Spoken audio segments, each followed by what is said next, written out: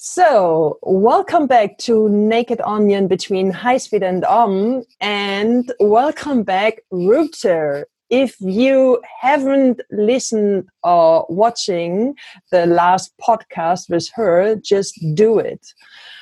Jump on it and watch it and feel inspired. And now we are back for part 2. Hello, Rupda. Hello, Tinka. Thank you for having me.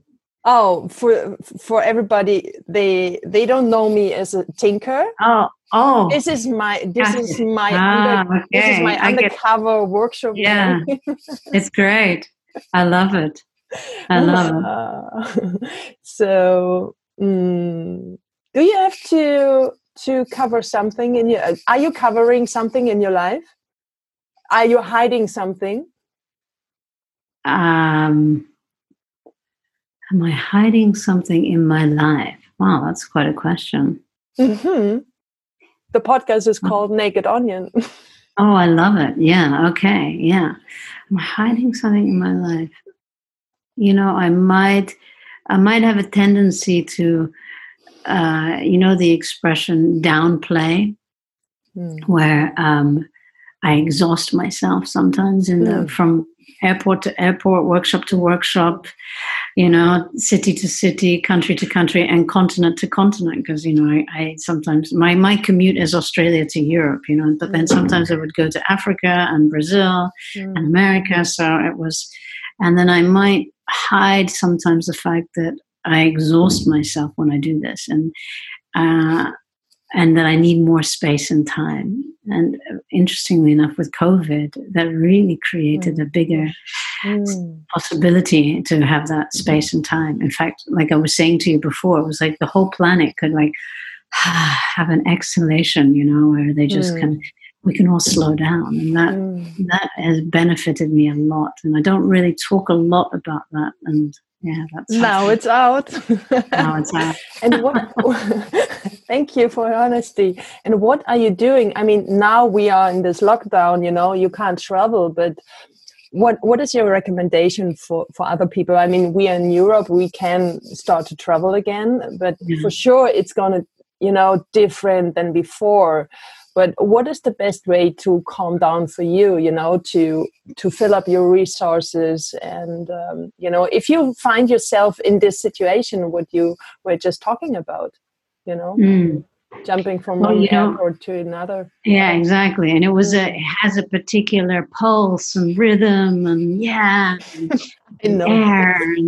we're going somewhere, an adventure. And, even though I've been doing it more than 20 years, but it still has an aliveness in it. And to find that in myself without it being outer focused, that I can also enjoy this. And, the first few weeks was like, wow, this is really different. And then, of course, I soaked it up like a sponge. And out of it birthed my own experience in the slowdown. I had been really yearning and longing for slowing down. And there it was. And then people were writing me a lot, and then I started creating that 21-day self-isolation challenge. And in that challenge, I was doing it too. I think I only put it on Instagram. But anyway, and each day was, offering something to yourself, nurturing and nourishing something towards yourself. And I like that you said we won't go back to the old paradigm. And I really hope that we don't go back to that overwhelmed, overstretched, overdone, where we're so disconnected from ourselves that we can find as we start to enter the, world, and maybe with recognizing how important it was to slow down and to catch our breath. And it's something you and I, use in our work, and something we remind ourselves. And yet we can see when we go into corporations and even into a restaurant, and how people get so outside of themselves, and this slowing down. So anything we can do as a daily practice, even if it's only taking 5 breaths in the morning, or having gratitude in the evening, anything that we can do to connect to ourselves.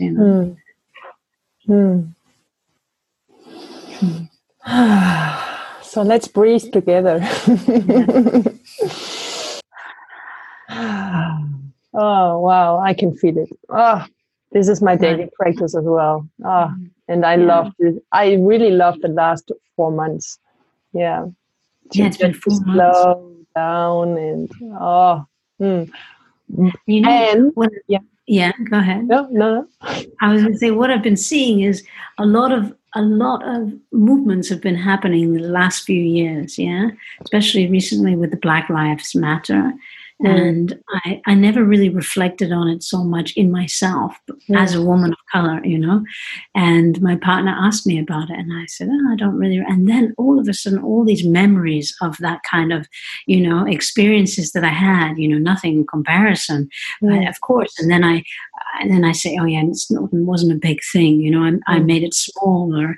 I survived, yeah. mm, And then before that, I remember was this whole Me Too movement, and I remember thinking, yeah, I wasn't so affected. I just got out of it as a woman, young, growing up, and then I remember my partner asked me again, and then I remember, oh yeah, I had these things, So I'm very taken back by this, what's happening, and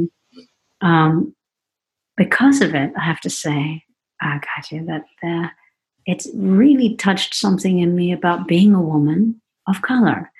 And I was sharing with you about Spirit of a Woman. And I don't really differentiate myself in that way. I don't really say, I am this, I don't have that recognition in that same way. But this Spirit of a Woman has been such a big healing for me because it's mm. really taking back what it means to be a woman. And that one of the questions we ask in the retreat is, what does it mean to be a woman? And you sit the women, every woman has a different, understanding of what it means to be a woman today, and the challenges we face and what that, brings up. And can I have a voice? And can I stand in my power? Do I have a right?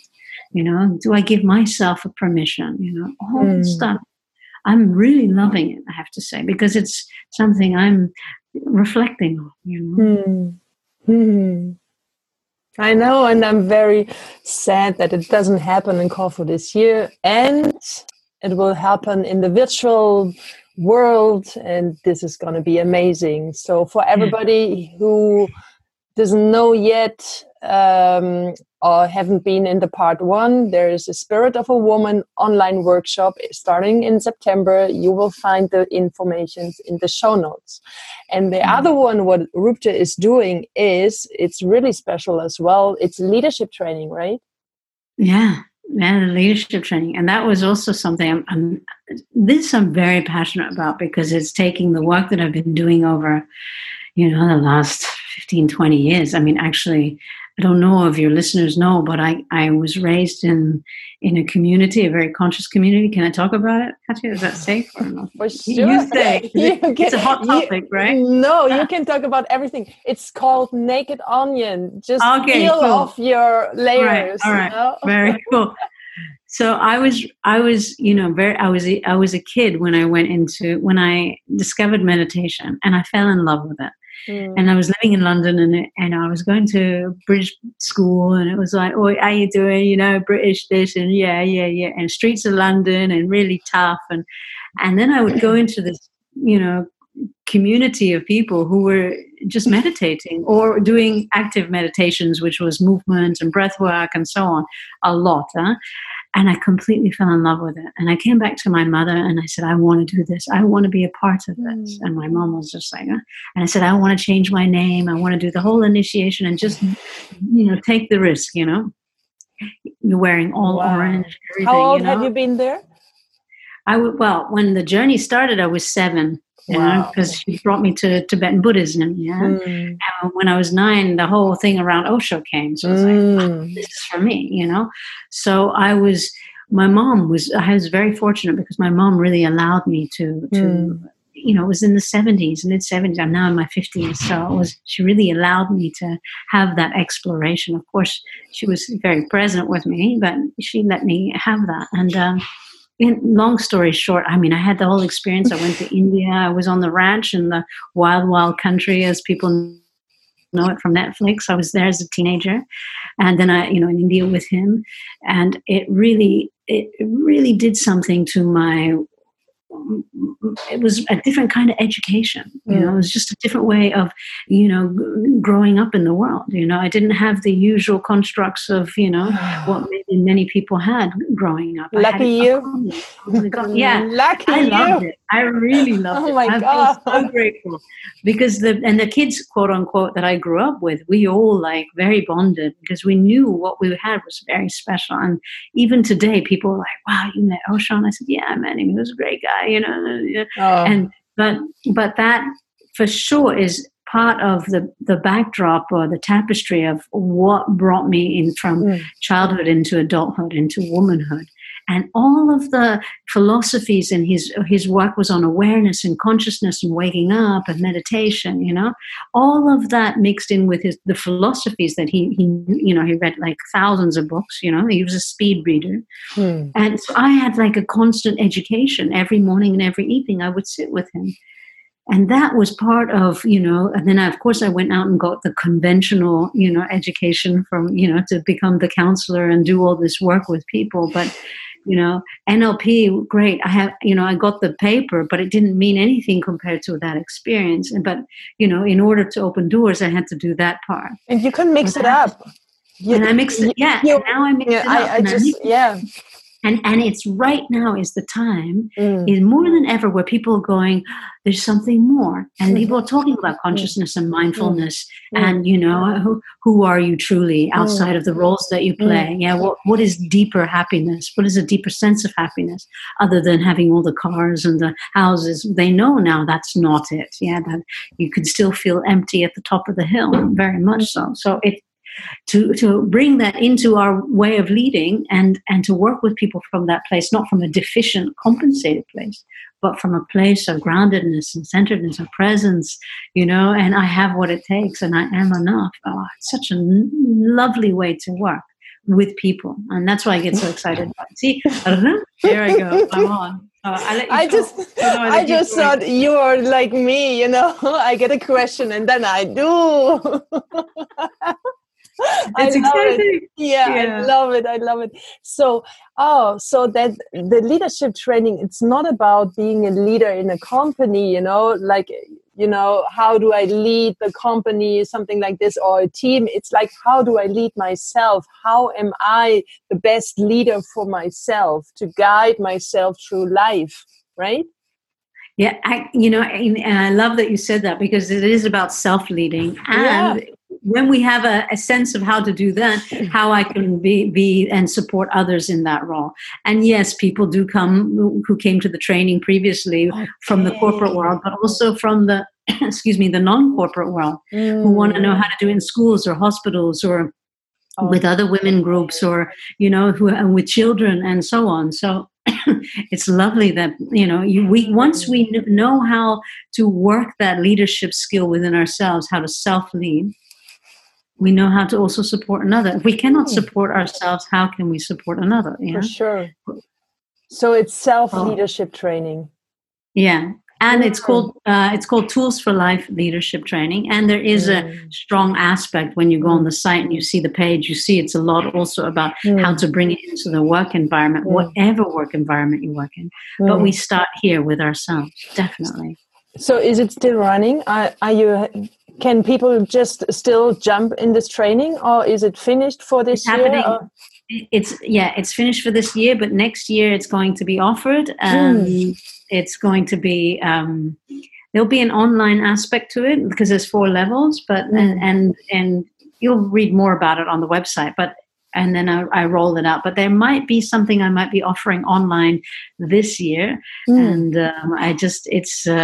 it's what's hidden right now because I haven't talked about it before. Okay. Because people are asking me about it. And it's something I can probably offer a certain aspect about. Yeah. Okay, cool. So stay tuned. Look at Rupda's website. Just look in the show notes and you will know. So...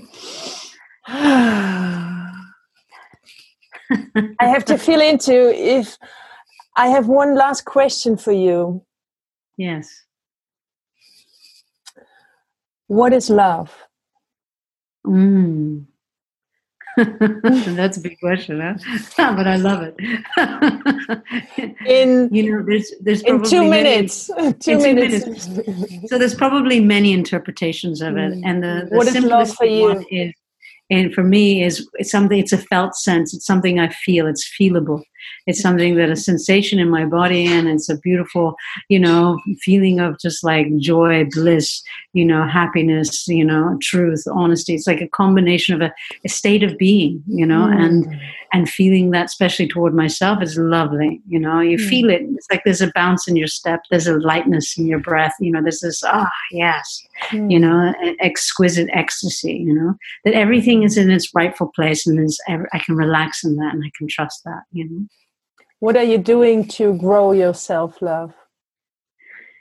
I shared with you that meditation has been one of probably the biggest tool for me. And it's, as I say in my workshops, it's been around for thousands of years. We're just finally catching on now. I caught on as a kid, and I have to say there's nothing like it. And when we land in presence and we land in whatever it is we're going through in that moment, it just creates a deeper connection, not only with self, but also with planet Earth, just feeling part of the whole of mankind, not in the pain of separation.